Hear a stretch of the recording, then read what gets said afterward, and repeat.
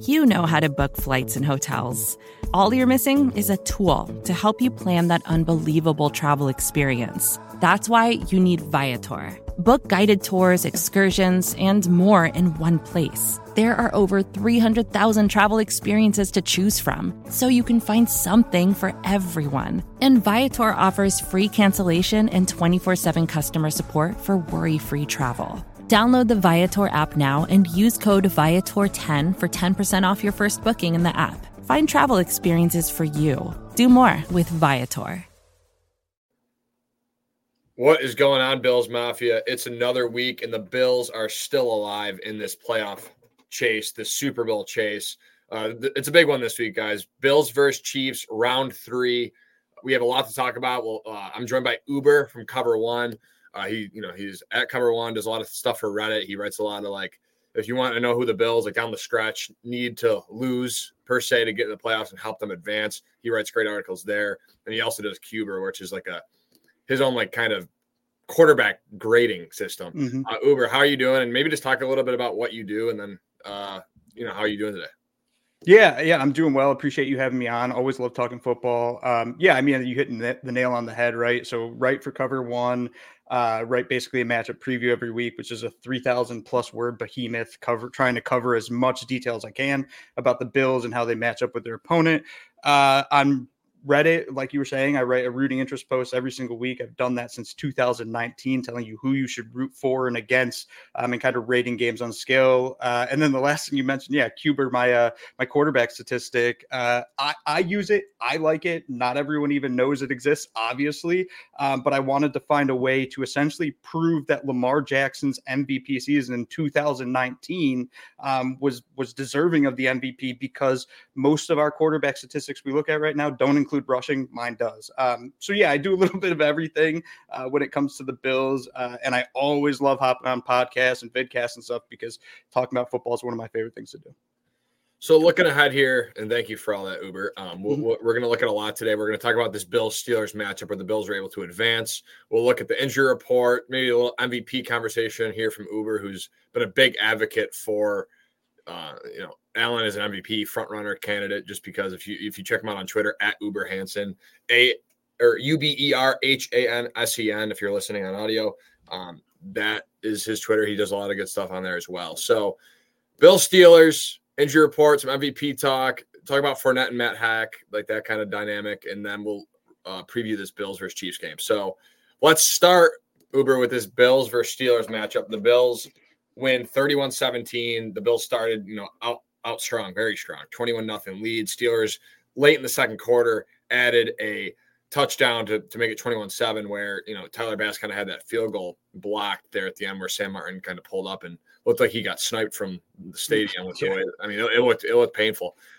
So early thoughts. I want to talk about the two big plays to start, and just like I wanted to see your live reaction when they happened. If you were like at the game around, watching on TV, was the Josh Allen 52-yard touchdown run, where the fake slide that everyone's talking about, which is clearly, not the case. And then also the Khalil Shakir, like, breakdancing, staying on his feet and getting into the end zone. Just talk about those two plays and just kind of how that, and they were kind of both big plays, like 14-0, Josh Allen, third down, got the, scored a touchdown right there, 52 yards. And then Khalil Shakir, you're looking to make this a 2-score game late in the fourth quarter. If you don't score, you're in field goal range, so you're assuming that Bass can nail one, but with his struggles recently, that's been not like 100%. So it was a big play by Shakir, yards after the catch, to get the touchdown to move it to 2 scores to make it 31-17 late. So just talk about those two plays. Yeah, so we'll start with the Josh Allen rush. And first off, obviously not a fake slide. I shouldn't be surprised that narrative has come up when Josh Allen makes a big play in the playoffs, because what other way can we discredit him other than make up some weird story about how he fake slides? There was a user on Twitter, I don't remember the user's name, I wish I did, you could probably find it if you look hard enough, tweeted out a video jokingly saying, here's all of Josh Allen's fake slides over the years, and it's the same exact juke move over and over and over again that he's done his entire career that's picked up extra yards. It's not a fake slide. That being said, I wasn't surprised when Josh ran that touchdown, but at the same time, I should have, because I believe the longest run of his career it's just crazy that a guy that's his size and like he's very athletic, but he's not faster than most cornerbacks in the NFL. And he hit that hole, trucked a dude, and then ran it all the way in, outran the entire Steelers defense. That was just a phenomenal football play by a player who's arguably the best dual threat quarterback of all time. And then you go to the Khalil Shakir touchdown. I honestly think that was the more impressive play, right? And coming into the season, I was kind of outspoken about Khalil Shakir, saying that I was fine with him as a depth piece on the Bills roster, but I really didn't see much upside to him as a consistent performer. I thought, hey, if a Bills outside receiver gets hurt or one of their slot guys gets hurt, Khalil Shakir is a great backup plan to slot in there. But is he a wide receiver too? Not in my opinion. Well, I'm being proven wrong now. He's been so good down the stretch here. And that play is just something that we really haven't seen happen on a consistent basis in Buffalo. For the most part, it's Josh hitting his guy maybe picking up 2 yards and then getting tackled. Like Yak has been a constant conversation. We don't have Yak in Buffalo. That's not a thing, partially because of Josh Allen. But when you have a player like Khalil Shakir right there who very clearly should have gone, like most wide receivers go down. He doesn't. He stays up, keeps his feet, accelerates, still goes through contact, scores a touchdown. Like that's the Yak we're missing, to a point now where I'm looking at the Bills offense, and it's kind of, when you get into the playoffs, it's peak at the right time, right? That's the whole goal of every team, because that's how you win a Super Bowl. With Khalil Shakir now slotted in as maybe the Bills wide receiver 2, even if Gabe Davis is healthy, maybe they're peaking at the right time, and maybe their offense is becoming more dynamic because of a player like Khalil Shakir. Yeah, and they're doing it without Gabe Davis, which again, I've seen Chris Trapasser from CBS Sports had a clip talking about how the offense is almost better without Gabe. I see there's a lot of conversation about that, and I understand where Trapasser was coming from. He's really good at what he does, so I always respect his opinion. So he has a couple of good points about Gabe Davis's absence kind of helping out this Bills offense. And again, I think in ways it has. You look at, again, like we're talking about now, Khalil Shakir has really stepped up for this team. He's been a yards after the catch guy all year. Like I forget exactly the team they were playing. I'm blanking right now, but he took that one, probably like an 80, I don't know how far it was, but a long touchdown to the house. Oh, yeah. Like, you know what I'm talking about? I forget who it was against, but he made a great play and got a bunch of yards after the catch on that play as well. So he's been doing it all season. Josh Allen, first play in NFL history with 40 plus touchdowns, 4 straight seasons. So he's, again, just another, like I keep mentioning it, there's all these things that Josh Allen can do. Like you said, Uber, dual threat. He can run, he can pass, he can really do it all.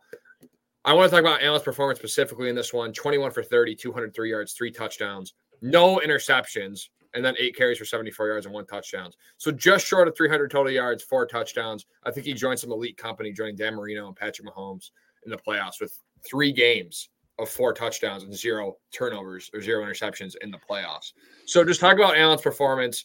Do you expect that to continue here moving forward? And have you seen enough from Josh Allen where you're like, this guy plays his best football come January?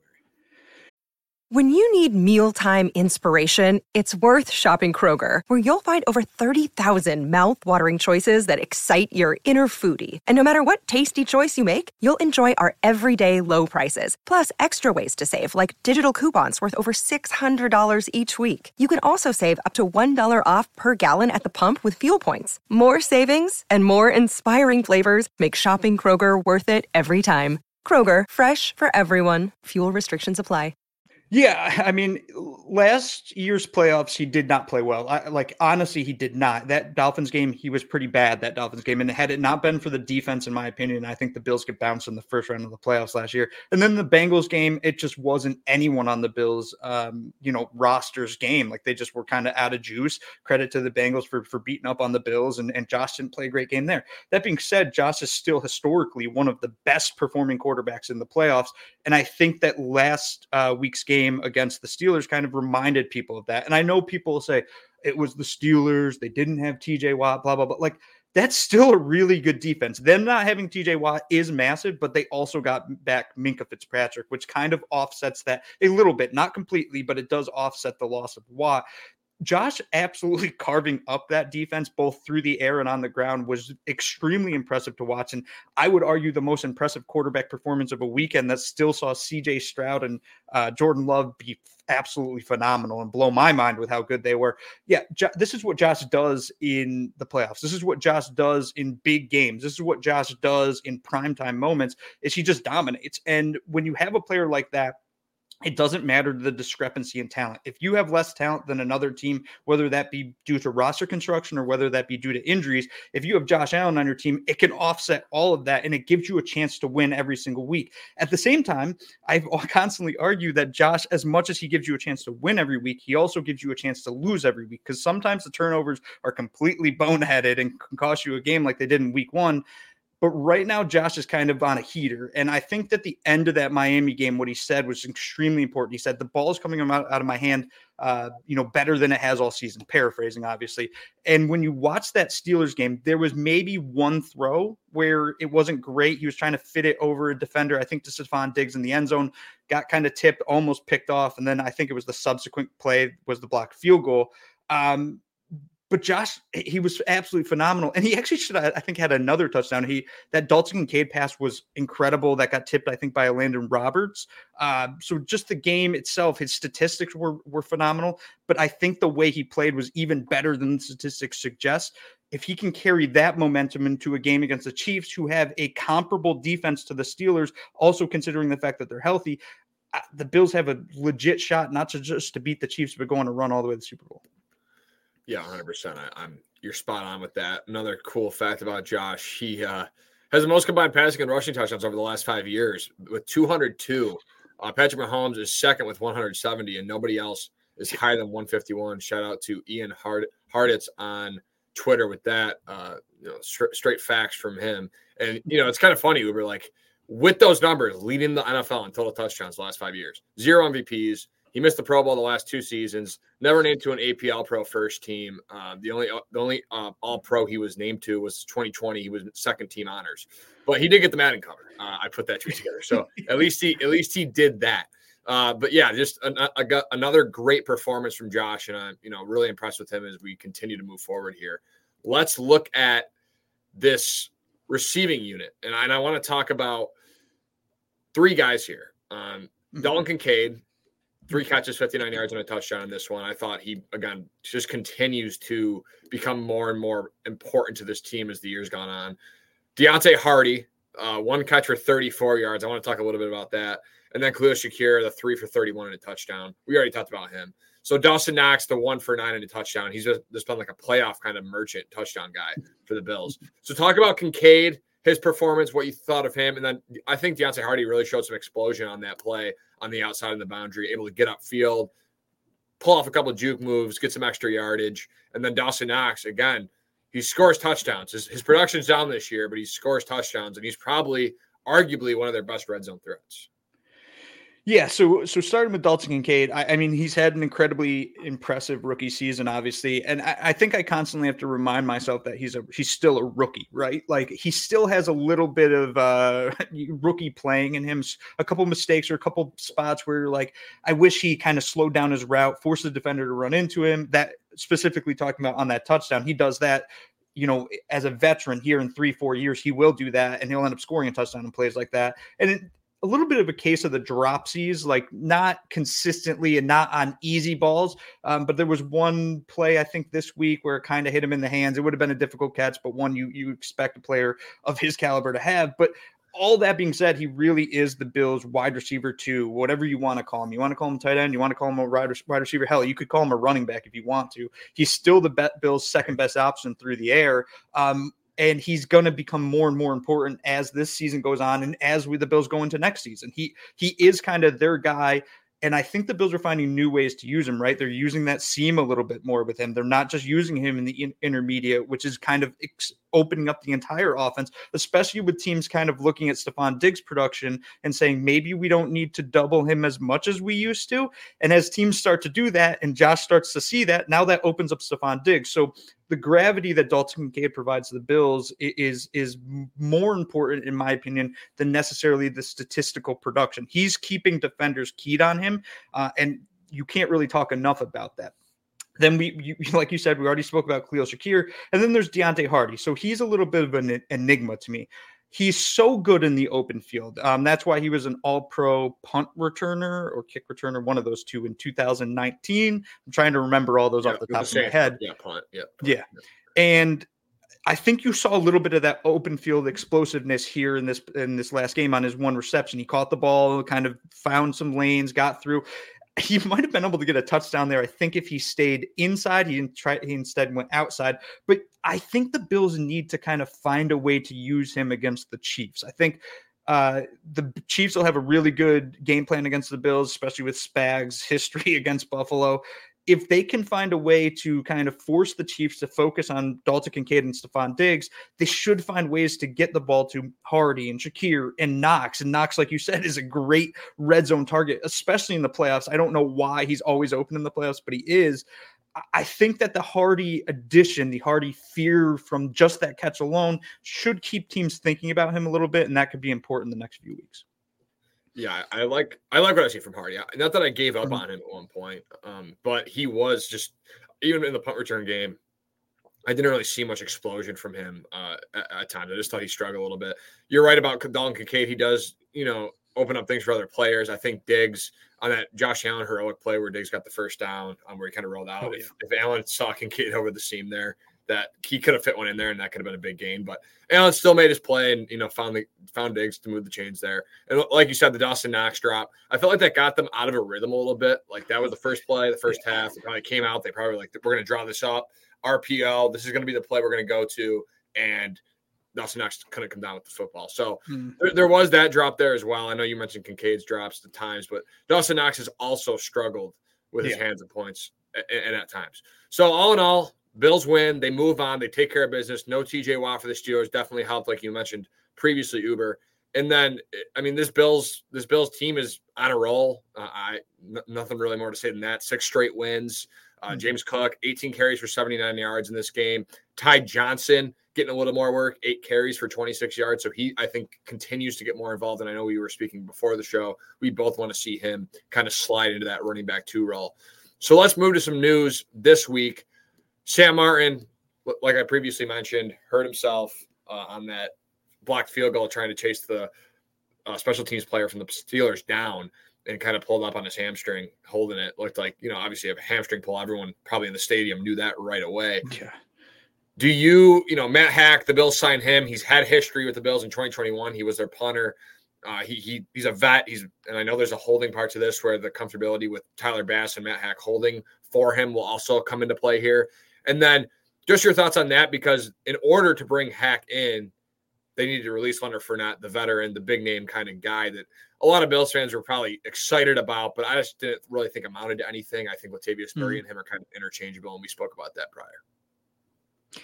Yeah, I guess I'll start with like the Leonard Fournette discussion, and I'm with you. I think his name is more important to a lot of people than his talent and production at this point in his career. The name, people still remember him from LSU, unless I'm somehow wrong about which college he went to, when he was absolutely trucking people on a consistent basis. He's just not that player anymore. And he was on the Bills practice squad for a reason, because they could kind of stash him there and use him if they needed him. At this point, with all the injuries that have piled up, the Bills need to bring up specific players. They don't need to bring up Leonard Fournette at this point moving forward. They're going to need to bring up AJ Klein. They might need to bring up Matt Hack.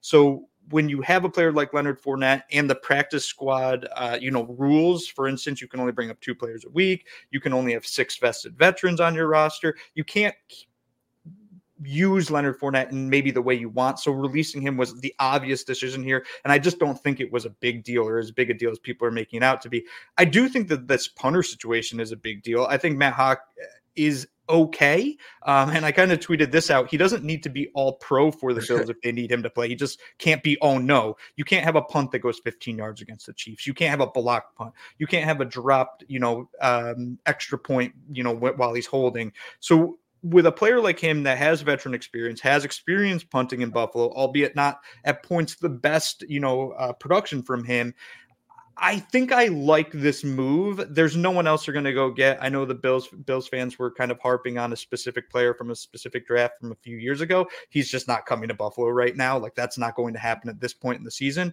I like the Matt Hack move. Like, it gives the Bills a legit option if Sam Martin's hamstring, isn't ready to go come Sunday night. And honestly, like, I pulled my hamstring multiple times, actually pretty bad at points. it doesn't heal in a week. Like, that's just not going to happen. And when you have to plant or kick with those legs as a punter, I have no idea how he's going to be able to punt in that leg. So I'd expect Matt Haack to be on the field. Right. And it's Haack, not Hack, right? I think so. I think it's Matt Haack. Pronouncing that right. Okay, it's Haack. Okay. Just moving forward so I know that I'm not pronouncing it Hack. I'm not 100%. Okay. Moving forward here, I want to talk about, and I'm going to give you the floor for this one because I've talked about it on my shows before, and I've given some statistics and facts and talked about why Josh Allen, I think, deserves MVP. You can go, obviously I think he's the most valuable person to a football team in the NFL. I think he's the most valuable player. So just talk about, I want to hear your kind of, if you were going to meet some random person and you saw him on the street and they're like, who's the MVP of the NFL? Like, give me your total pitch to why you think Josh Allen is the MVP of the NFL. Yeah, so I'll start by saying this. I'm resigned to understanding and realizing that it's going to be Lamar Jackson. He's going to win the award this year. Do I think he should win the award? No. Do I accept that he's going to win it? Sure. I think one thing that bothers me that I think a lot of people look at when they think MVP is they say it's the best quarterback on the best team. That makes no sense to me. That's so insanely ridiculous of a way to evaluate the MVP award. I think it should be more, who's the guy that was able to carry his team? Or you could say, who was the best player this year? Those are the two options you truly have. And in both cases, I argue that Josh Allen's the guy. So a couple really, really simple things here. So I think there's three legit candidates for MVP. I think there's Josh Allen. I think there's Christian McCaffrey. I think there's Lamar Jackson. You could say Brock Purdy. Some people would say Dak Prescott. Some might even throw in Tua Tagovailoa or Tyreek Hill. If Tyreek Hill hit 2,000 yards, we'd have a different discussion about that. But I don't think that those guys are in it. So CMC, Josh, and Lamar. So I look at those guys and I say, who's the guy that carried his team most? And I really don't even think it's a question. The Ravens defense was legit this year. I mean, they were freakishly good, and Lamar was very good this year, but Lamar only accounted for 53% of his team's touchdowns. Compare that to Josh. Josh accounted for 81%. Josh was literally the Bills' only option at points on the 1 or 2 or 3 yard line where the Ravens could hand the ball off to Gus Edwards. People use that as a knock against Allen. They say, well, yeah, Allen, he's vulturing his team or his running backs touchdowns. I look at it the exact opposite. This is the only way they can score those touchdowns. As the Ravens, though, they can hand it to Gus Edwards. They don't need Lamar. In fact, when they use Lamar on the one, he usually gets stuffed at the goal line. So you look at things like that, and I say, well, there's more value for Josh compared to Lamar. If you look at Christian McCaffrey, one crazy thing is this isn't Christian McCaffrey's best year of his career. Like, that's something I feel like people are missing. In 2019, he had about 2,400 yards. This year, he had 2,000. In 2019, he had 19 touchdowns. This year, he had 21. So they're basically the same level year. And I don't remember in 2019 us really harping on the idea that CMC should have been MVP. Interestingly enough, that's the year that Lamar won MVP. And then the last part. So one thing I always argue is, what's the talent around you? Like, are you elevating the talent around you? Is the talent around you elevating you, or is the talent around you kind of keeping you in check where you should be? So people want to use all pro as a thing, right? And in the past, I used to use all pro all the time. I thought it was a great, measure of how talented a player was. This year, I don't know what the hell's going on. They completely goofed up this all pro team to a point where the only Bills all pro player was Teron Johnson, who was a second team all pro. That's fine. The Bills had one all pro, one. So Josh is on a team where he has one all-pro. He put up 44 yards. He carried his team to the number 2 seed, or he had 44 touchdowns, carried his team to the 2 seed, had over 4,500 yards, like a phenomenal year, and got them the 2 seed. So Josh is extremely important. Now, how about Lamar? Well, Lamar has 5 all-pros on his team. How about CMC? He has 6 all-pros on his team. Those are outside the fact that Lamar and CMC both won all-pros. So Josh leading his team to the 2 seed, while those other teams did lead their team to the 1 seed, he's doing it with supposedly, per the Associated Press, less talent around him. I really don't know how you argue that the most valuable player, the one that's the most valuable to his team or the most valuable in the NFL, isn't the guy that was able to carry his team to home field advantage nearly throughout the playoffs, just shy of the 1 seed, with literally 1 second team all-pro on the defensive side of the ball. Like, Josh is the MVP. I don't think it should be debated, and it won't really matter because the award's going to Lamar Jackson. Yeah, I'm with you. I think I kind of like after he beat the Niners, after the Ravens beat the Niners, I was kind of like, yeah, this is where it's going to go to Lamar. I just had that feeling. But again, I was like, well, maybe if Josh, goes off. And I think also the fact that the Cowboys game did hurt his case just because, It did. Cook had over 200 yards and Allen had under 100 yards passing. And I think there was another game in there that he didn't really put up that great of numbers. So down the stretch, I think there were a couple games there where I was kind of the thought that if Josh Allen, does his thing and goes off, 300 total yards a game with a few touchdowns. Yeah, he had 94 yards and a touchdown against the Cowboys, only completing 46.7% of his passes. And then 2 weeks later, played the Patriots on New Year's Eve and completed 50% of his passes for only 169 yards. So that's kind of where I think he lost it. And then when the Ravens, kept winning, that's kind of where that, it went to Lamar. And I also think, Lamar's won it before. I think there's also like a not more of a popularity, but I think knowing how like Lamar with the whole contract situation and like, I think that all kind of like subconsciously plays a role into it with like how he was kind of like treated in Baltimore. Now he's back. They kind of got him help with OBJ and Bateman and Say Flowers and Mark Andrews. So he's got like all these guys and they're kind of building around and all in on Lamar Jackson. And he's proving himself that he can. Another day is here, and you're ready for it. What to wear? Check. Breakfast, lunch, and dinner? Check. Planning for what's next and how to save for it? That's where Bank of America can help. For your financial to-dos, Bank of America has experts ready to help get you closer to your goals. Get started at one of our local financial centers or 24/7 in our mobile banking app. Find a location near you at bankofamerica.com/talktous. What would you like the power to do? Mobile banking requires downloading the app and is only available for select devices. Message and data rates may apply. Bank of America NA, member FDIC. There's still a lot of doubters on Lamar. I still think there is. And I think he's proven to a lot of people that, just like Josh, I mean, there's doubters for all the greats, right? Like that's how. Yeah. Lamar is like, let me just be honest here. Like all that I just said, like Lamar is incredible. And I've always thought he was incredible, like since 2019. I think a lot of people kind of went downhill on him after the past 2 years, but he played well when he wasn't injured, like legitimately very well, to a point where I really didn't see a reason to ever pull him outside the top 5 of the quarterback conversation. You had some people saying he was like the 15th best quarterback in the NFL, ridiculous things like that. That's insane. I do have one last point between Lamar and Josh, where you made a good point. Like down the stretch, Josh had a couple games where you're like, he didn't really win it for the team. There was other ways they won it. And then you have Lamar's last game that he played this season, which was against the Dolphins, where he went for, 356 yards and 5 touchdowns. Yeah. Like he had a phenomenal game against the Dolphins. The one thing that does bother me though is people forget about the entirety of the season, which is what the MVP award should be based on. You know who else had 5 touchdowns and about 350 yards against the Dolphins? Josh Allen in week 4. So we're just creating this idea like where the Ravens boat raced the Dolphins, where it's like, oh, no one else did that to them. It's like Josh literally did basically the same thing. So yeah, I mean, Lamar's going to win the award. It's going to be a second MVP. Good for him. It's insane to me that Josh Allen didn't make the Pro Bowl. Like, what are we doing here? And he then didn't make the All-Pro team when he was arguably the best player in the NFL.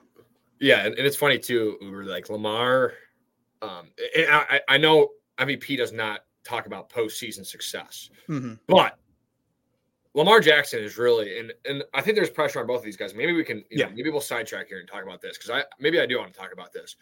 Kind of who do you think who has more pressure on them going into this playoff, like kind of run here? You got the Ravens going up against the Texans at home on Saturday at 4:30. And then you had the Bills against the Chiefs, Josh Allen.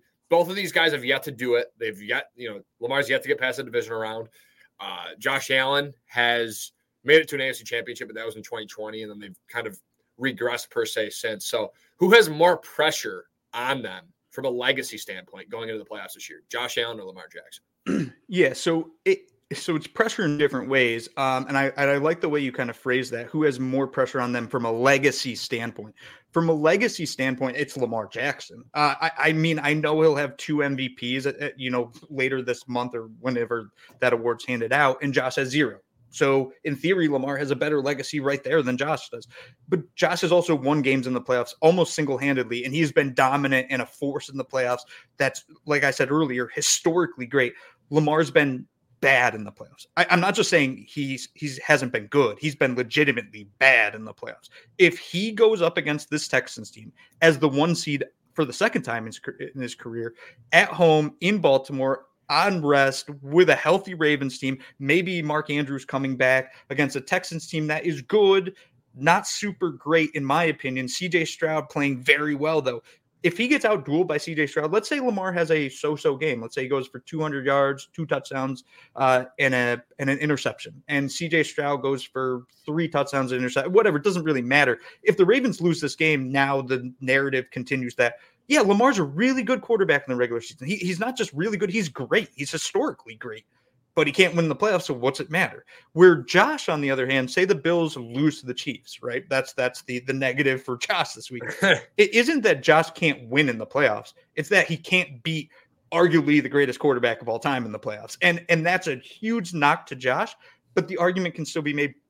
Josh can win in the playoffs. He has, and he's beaten Lamar in the playoffs. So I think that from a pressure standpoint, it has to be Lamar Jackson. It doesn't mean that there's not pressure on Josh. There's way more pressure on Josh on Sunday night than there is on Patrick Mahomes. I can tell you that much. But when it comes between Lamar and Josh, Lamar has so much pressure on him. And I don't think enough people are talking about that. Yeah, I think you could also say, like, I mean, I guess the Ravens probably as a team have a lot of pressure, but I think the Bills as an organization going into this game against the Chiefs team, like, I think there's a lot, maybe there might be more pressure in that instance, but yeah, Uber, you're right about these playoff stats for Lamar Jackson. In 4 career games in the playoffs, completing 68.3% of his passes, 900 yards, 3 touchdowns, and 5 interceptions. I don't have his rushing stats with me, but that's his passing stats: 900 yards, 3 touchdowns, 5 interceptions. So that's bad for Lamar. So I mean, this is right. You are right. This is a big postseason for him, and we'll see here moving forward. I always ask my guests random questions that I surprise you, and I kind of guess I did, but I wanted to do it real quick just because we're on the topic of these other playoff kind of matchups. Who do you have winning in these other 3 matchups? Quick before we preview this Bills Chiefs game, it's the Ravens versus the Texans. It's the Niners versus Packers, and then the Buccaneers, who upset the Eagles that are just absolutely fell off a cliff, travel to Detroit. So who do you got in those 3 matchups? Yeah, I mean, this is going to be kind of not a lazy take, but like I'm going to pick the favorites in every game just because I think they're way more. The only team I'm concerned about, which is interesting that we just discussed this, is the Ravens. I think that the Ravens are the best team going to the playoffs by a pretty big margin. They've been really good on defense, really good on offense. They can throw the ball, they can run the ball, they can do everything. I don't know how you go 21 days without playing football, which is what their starters have essentially done. They're going to be rusty, and they're going up against a Texans team that is basically on a heater at this point and really only had a drop-off when CJ Stroud got hurt. I think that the Texans could make a run at the Ravens. I don't expect them to. Like, I won't put money on that, but so I'd pick the Ravens, 49ers, and the Lions, so I'll win their games. And I guess we'll talk about it a little bit later, my prediction for the Bills, but I do have a take on that as well. Sounds good. Yeah, let's move into this one. And I kind of agree. I was sitting there last night in bed, and I'm like, I'm probably going to pick all the favorites this week, but like, should I? Like, I know that's not how it's going to turn out. So there's going to be something that happens. But maybe you're right. I know that there's a kind of a difference in talent between these teams. You look at the Packers, and I'll say Jordan Love, watching him, I mean, that was probably, he was great. I'm not saying I didn't enjoy Josh Allen watching him in person and doing all that, but Jordan Love's performance, I mean, it was probably from especially how he started this season and how he's kind of just evolved so quickly. It was just really impressive. So shout out to Jordan Love. This injury report now, Uber, we're looking at a lengthy one. The Bills, they did get the win against Pittsburgh, but they did suffer some injuries. I'm going to read it off to you. I know McDermott's probably speaking soon. Actually, yeah, they're all speaking right now as we speak, as we record this. So they'll probably get more injury updates later today, but as of now, this is what it looked like on Wednesday. Josh Allen is still listed with that neck injury. It was full. Then we have 3 big ones coming up here. Christian Benford with a knee did not practice Wednesday. Terrell Bernard, ankle, did not practice Wednesday. Gabe Davis, knee, did not practice Wednesday. So those 3 guys, Sean McDermott kind of said, day by day. He usually says day to day, and I know that's not like a big thing, but he did say day by day, which I thought was interesting. He's never really used that. Like he switched the by and to, like day by day, day to day. So I don't really know what he meant by that. Terrell Dodson limited with a shoulder. Rasul Douglas, knee, limited. I do expect both of them to play. And then Leonard Floyd, vet rest. Don't worry about it. Did not practice. Micah Hyde still listed with that neck, but he was in full. Teron Johnson, banged up Bills, did a great, little segment about that on Twitter. talking about how Taron Johnson really returns fast from concussions, and him being limited on Wednesday is a very, very good sign for his status on Sunday. So I do kind of expect him to play too. Don't take my word for that, but I do expect him to play. And then Sam Martin did not practice with a left hamstring. Von Miller got rest, did not practice. And then Rapp and Spector with a calf and back injury, both did not practice. So a lot of injuries I just ran through here, Uber. Do you expect, like, let's look at Bernard, Davis, Brentford. Like, of those three guys, like, do you expect any of those three guys to go? And if not, and we'll get to this Bills-Chiefs matchup next, who do you think needs to step up?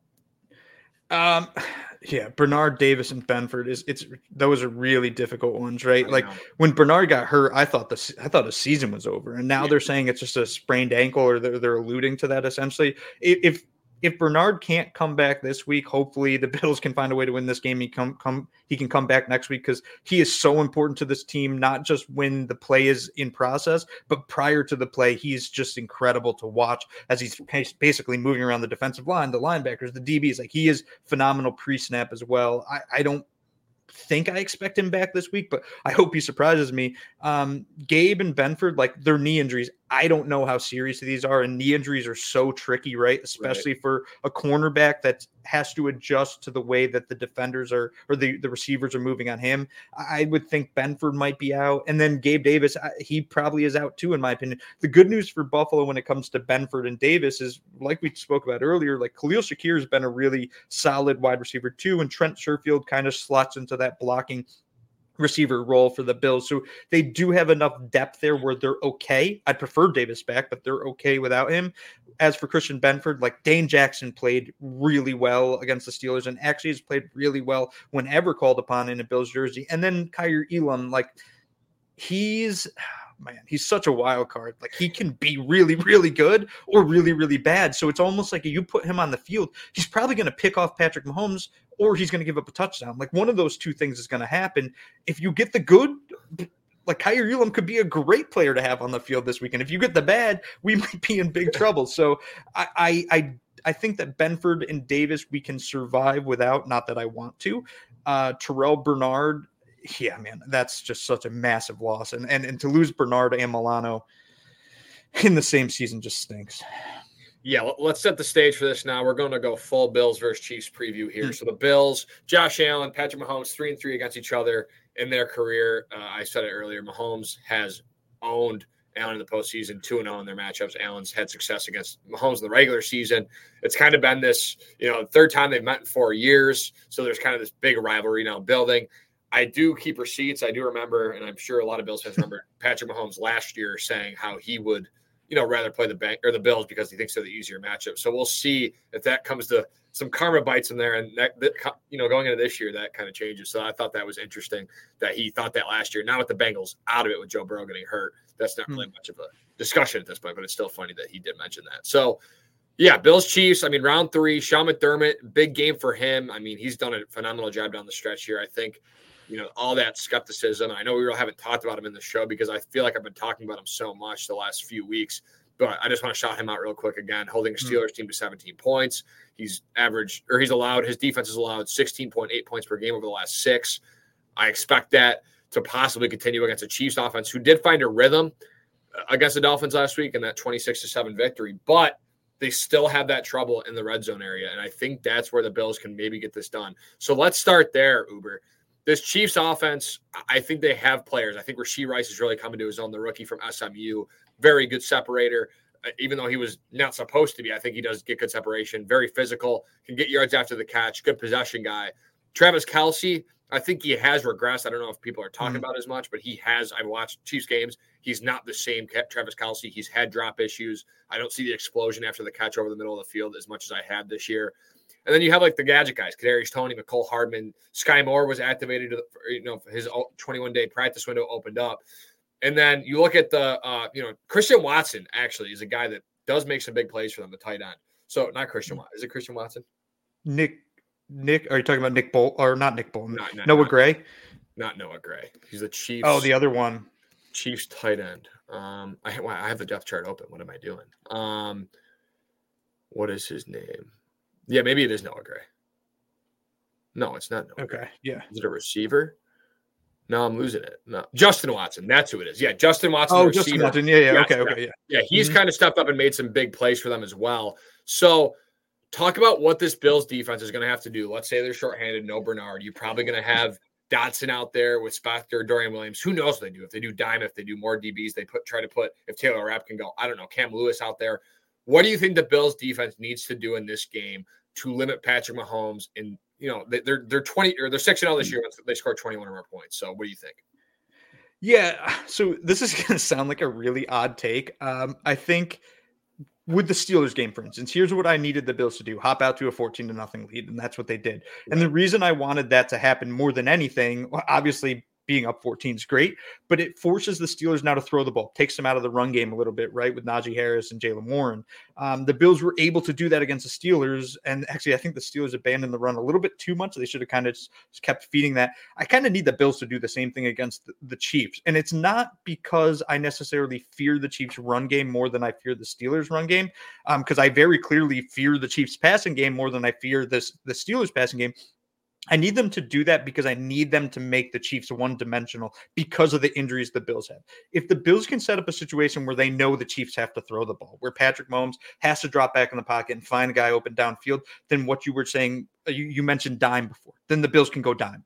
And that makes their lives much easier. If the Bills have to sit in their nickel, which is basically their base defense, you're looking at Tyrell Dodson and probably, AJ Klein, Balin Spector, one of those guys on the field. And those guys just aren't great pass defenders, right? Tyrell Dodson fits the run really well. AJ Klein, at this current point in his career, he can fit the run, blitz a little bit, but he's not that great in pass coverage. Yes, exactly. And Balin Spector is a bit of an unknown. He is athletic. Like if you go look at his RAS scores, they kind of jump off the screen at you. You'd be surprised by what you see. But he's a 7th round pick for a reason. I don't really know what he is.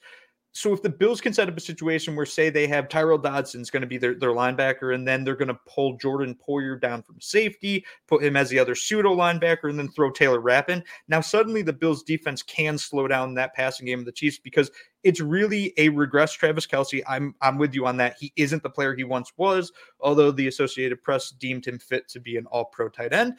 And then the receivers can be good. They're not great. I don't even know if good's a fair adjective for them. Right. Like Rashee Rice looks solid. Justin Watson can do something. Kadarius Toney can cause penalties for himself. And then Sky Moore, maybe he comes back. So you have, with all the injuries the Bills have, as long as they can get Tyrell Dodson back, which is kind of crazy for me to say, and Teron Johnson, I think they have a way to slow down the Chiefs defense if they can make them one-dimensional. If they can't, that Terrell Bernard injury is going to be, I don't know, it might be too much to overcome. I'm not saying that's what I'm picking, but it's going to be difficult without Bernard. Yeah, Bernard really, and Bill's Chat podcast, shout out to them. They had a great tweet. Like we're sitting here and Bills fans are, stressed out about, Terrell Dodson's availability late in the season and Terrell Bernard. And it's just funny how it's kind of come down to that. But that's just, kind of the epitome of this Sean McDermott era is guys just continue to step up. You trade for Azul Douglas from Green Bay. He slides right into that CB1 role like they never even lost Trey White. It's just pretty incredible what Sean McDermott, again, Bobby Babish, John Butler, that whole defensive staff just does a great job. Eric Walker, they're all just great. So I am worried too, Uber. I think they do have some limitations without Bernard out there, obviously. But I agree that they need to make him one-dimensional. I think Pacheco brings an added juice to this offense. And I saw Greg Thompson, Aaron Quinn's clip from their show this week, and they were talking about like how Isaiah Pacheco runs like this or runs like that. And it was pretty funny because there's so many things that he kind of looks like when he runs because he has such a unique kind of running style. Yeah. But what do the Bills have to do? Because I want to ask you this because it is going to be a focus, and I think the Chiefs are better with this guy in the lineup. Last matchup, he was not out there. And I know Daquan Jones wasn't out there either, and you talked about that on Twitter earlier today. But what are the Bills going to have to do to stop Isaiah Pacheco? Because if you can't, there's no chance that they can make them a one-dimensional football team like you want them, like you want. Yeah. So Isaiah Pacheco, so back when the Bills played them in Week 14, I think I tweeted this out, and it pissed off some Chiefs fans. I don't think I'm wrong.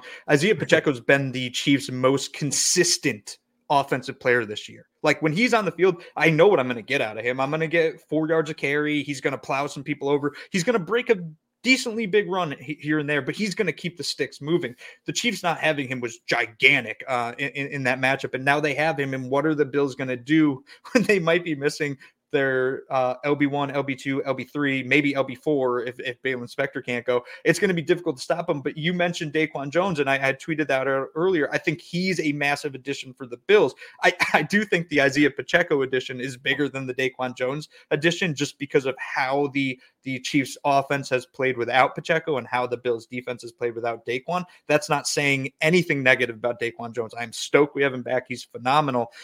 I think the Bills have to win up front. I think they have to rely on Ed Oliver to play at an all-pro level. You have to rely on Daquan Jones to be a force and soak up blockers and leave players like Ajay Klein and hopefully Tyrell Dodson clean behind them. And then you need the Bills safeties to come downhill and make tackles, or their corners to come downhill and make tackles. It's going to be a entirely, completely team-oriented defense, which is nothing new with Sean McDermott. You make a great point. It's always next man up with Sean McDermott. Regardless of injuries, he somehow finds a way to make his team perform, and to a point where I guess I'll kind of end this rant that I have right now with a statement that I think I don't know, it might piss some fans off. If the Bills didn't have a defensive-minded head coach this season, they wouldn't be in the playoffs. It's because they had a defensive-minded head coach that was able to pick up a defense that didn't have all the talent on the field. That's the reason they're in the playoffs. It's because of Sean McDermott and what he's done with this defense the past 6 weeks. Yeah, you can argue to me, and I'll always give people the benefit of the doubt with, because people have opinions, and I think that Sean McDermott, you can come to me and say, I don't know if he's a head coach and can get them over the hump. Sure. He's never done it. So obviously that's the case. That doesn't mean he can't do it, but obviously that's the case. But you can't, if you ever come out to me and say that Sean McDermott doesn't understand defensive, schemes or how to make players better or improve players or, understand. And maybe he does struggle in the big moment too defensively at times. But this year with Sean McDermott, although he showed at times earlier in the year, the Eagles-Patriots game where the defense kind of just disappeared towards the end of the game, he has adjusted, and you have seen more, with Leslie Frazier when that stuff happened. You felt like it just would never, every time that situation happened or every time that happened, you felt like Leslie Frazier could never figure it out. Sean McDermott seems like he has figured it out in a sense. So again, props to McDermott. I'm sitting here back to talk about McDermott. But if you do have a little issues with McDermott, I can understand where you're coming from. So don't think I'm totally Sean McDermott's the best thing never happened. Yeah. I do understand that there's some negatives about him too. I just 100% agree with you. And I've been a Sean McDermott stan for a long time, but there were points this season where I started to question, his job security and whether or not he was the guy for the Bills. Right now, I'm pretty confident in him. If he finds a way to get this defense to perform despite all of its injuries against a team like the Chiefs, my confidence might be at an all-time high after this game, regardless of what happens the remainder of the playoffs. But yeah, I mean, he deserves his flowers, his kudos, his props for what he's done the past few weeks. And the people that don't want to give him those things right now are just people that have a vendetta for issues in the past, which there were legit issues in the past. But I think at some point you have to let that stuff go. And like I said, if he finds a way this weekend to slow down the Chiefs defense despite his injuries, yeah, he deserves all the credit in the world. I'm just going to take a look at this Chiefs injury report really quick. Just a few names to monitor. They're a pretty healthy football team right now. But Sky Moore, like I said, his 21-day practice window opened up. He's on IR. He was limited on Wednesday. Kadarius Toney was limited with a hip and ankle. L'Jarius Sneed was limited with a calf. Nick Bolton, the stud linebacker, was limited was full actually with a wrist injury. And then Rashee Rice hamstring was full as well. So nothing really to monitor there, but just wanted to give you listeners just a little tidbit of what the Chiefs injuries are looking like. Let's flip to the offense now, Uber. This Bills offense, we've talked about it all show, kind of the Shakir, Kincaid, Diggs. If they don't have Davis, it's a loss, but like you said earlier, he is they can do without him. It's okay. They're going to be able to score points. This Chiefs defense, though, I just want to mention a few guys here. I mean, their corners are very good. L'Jarius Sneed and Trent McDuffie. You have Justin Reed and Mike Edwards in the back end. Nick Bolton, Willie Gay, two good linebackers that have played well with each other the last couple of years. They really are able to play off of each other. And then George Karlaftis, the defensive end, has had a really good season. And then obviously Chris Jones, the stud defensive tackle, who I think still is playing really good football. What is this Bills offense going to have to do to have success against this Chiefs defense, who, again, it might be about always Patrick Mahomes and Josh Allen, but an underrated matchup in this is the Chiefs defense against the Bills defense? Yeah, I mean the Chiefs defense finished the season ranked 7th in the NFL, like in DVOA, defensive DVOA. So they're legitimately good for a lot of reasons. They can stop the run, they can stop the pass. So what do the Bills have to do to beat the Chiefs this week? And this is so simple and such a stupid thing that like we have to say every single week. But win the turnover battle, obviously. Josh needs to play like he did against the Steelers. Protect the ball. Don't put the ball in harm's way, because that's what Steve Spagnuolo is going to try to do, is force Josh to make one of those stupid mistakes and change the game. And that's basically the way the Bills lose this game, is if Josh has 2, 3, 4 turnovers. If he has 1 turnover, I'll live with it, because that means he's still being aggressive. But with 1 turnover, you probably expect 3, 4 touchdowns from him. When it comes to actual game planning, right, in my head, I want to say run the ball down their throats. Use James Cook, use Ty Johnson, use Josh Allen, whether those are design runs or scrambles, do that. I think it's going to be more that the tight ends and the running backs, yet again, like out of the backfield catching the ball. And I think they can use Dalton Kincaid. They can use Dawson Knox. Dawson Knox always has good games against the Chiefs. So maybe that continues this week. And I think they can get those safeties to creep a little bit. So you can keep hitting underneath, whether that's to, like I said, Cook, Kincaid, or Knox, and wait for those safeties to creep. You have Justin Reed, who's a very good safety, but Mike Edwards is their backup. Brian Cook's their starter. He's on IR. He's not going to play. So you can force Mike Edwards to kind of creep. And if he steps too far into the box, that's when you look for Stephon Diggs to go eat up a Trent McDuffie, who's a very good corner, but he's still young, and Stephon Diggs has some tricks up his sleeve where he can beat a player like that. So there's ways the Bills can be successful, but it ultimately always comes down to, do they turn the ball over? If they don't, this is a game that the Bills not only could win, but should win. Yeah, great key to the game. I'll just take that as your key to the game, because I was just going to move to that segment, but that's kind of, I'll give you that one. That's your key to the game, not turn the ball over, all that great stuff you just said. I also, sorry, excuse me. I want to focus on the offensive side of the ball too. I think avoiding 3rd and 7 to 10, that against a Steve Spagnuolo defense that will bring the pressure. And I know Josh has had success against the blitz this year in the cover 0, and they've had success, but that Dolphins game that they put on film a couple of weeks ago, where the Dolphins are sending a lot of pressure, Allen did have trouble at times. Now he did figure it out. He had the fadeaway ball to Diggs right in the breadbasket. He had a couple nice throws as well there in that game. But this Bills offense, I think they have to avoid the 3rd and longs, because Steve Spagnuolo does a really good job of getting his team off the field in those situations and bringing the pressure, making the quarterback uncomfortable. And I think this Bills offense, again, if they want to win this game, and we'll get the predictions here right next, this is my key, is the defense needs to or special teams, they need to make a big play in the first half. Like you said, you want them to get out to a fast start. I think the defense needs to get a turnover, draw a fumble. And I don't really trust those outside receivers, Tony, with be aggressive, punch at the football. You don't have a lot of your starters out there, so you have a lot of depth guys out there. Get off the field, block a punt, do something that turns momentum in this game on the defensive side of the ball or special teams to give your offense a short field so you can get that fast start. So Uber, we've went through it all. We talked about defense, offense, injury reports, all the fun stuff. What is your prediction for Bills versus Chiefs round 3? Can the Bills get past the hump that they've not been able to overcome?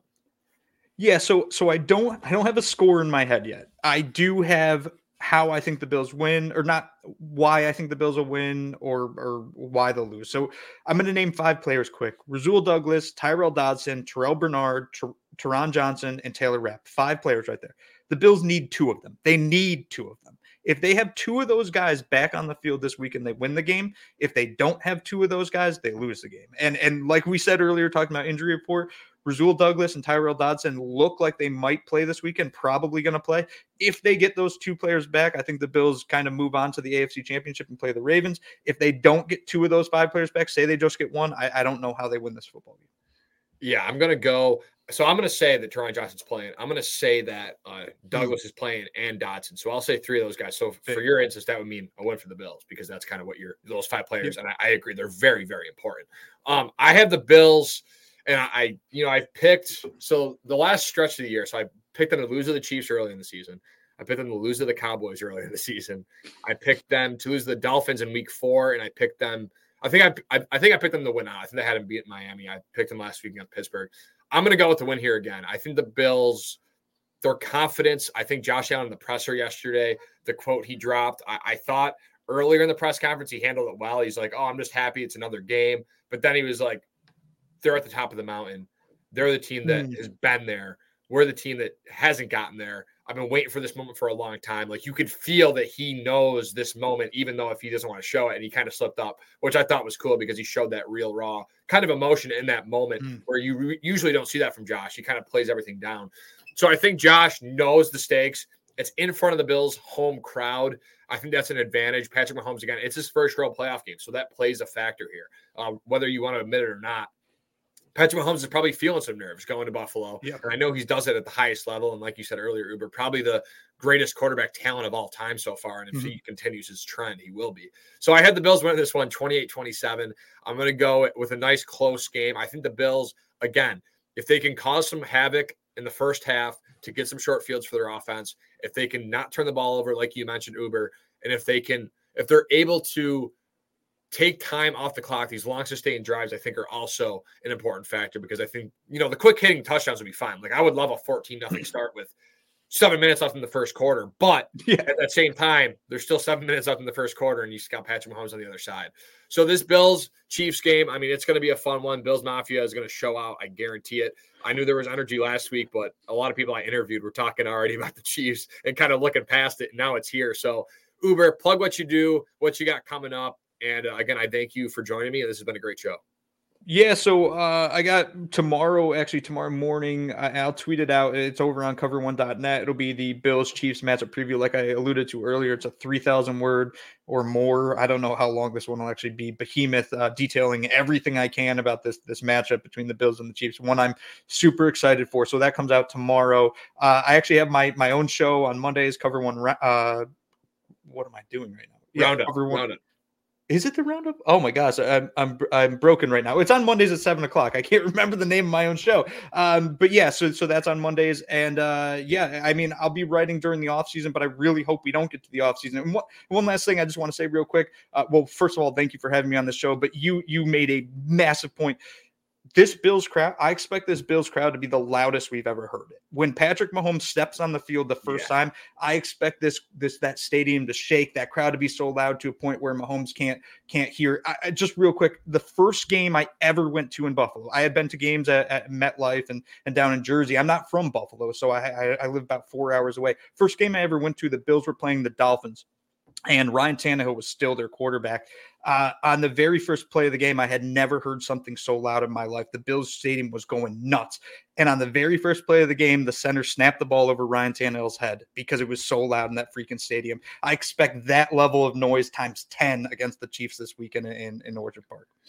Uber, 100% correct. Again, thanks for coming on. It's what everyone has been waiting for, not just Bills fans, not just Chiefs fans, but the entire NFL. It's Josh Allen, Patrick Mahomes, round 3. I will be with you guys next week for another show of Ajay's analysis. I hope I'm talking an AFC Championship preview, either home against the Texans or away against the Ravens, which again will be either way, they're going to be great games if the Bills are able to advance. If not, I'll kind of be recapping the season, talking about the ups and downs, the roller coaster ride. Sean McDermott, what's he looking for, moving forward here, and this Bills team moving forward. So again, thank you all for listening, and I will see all of you next week.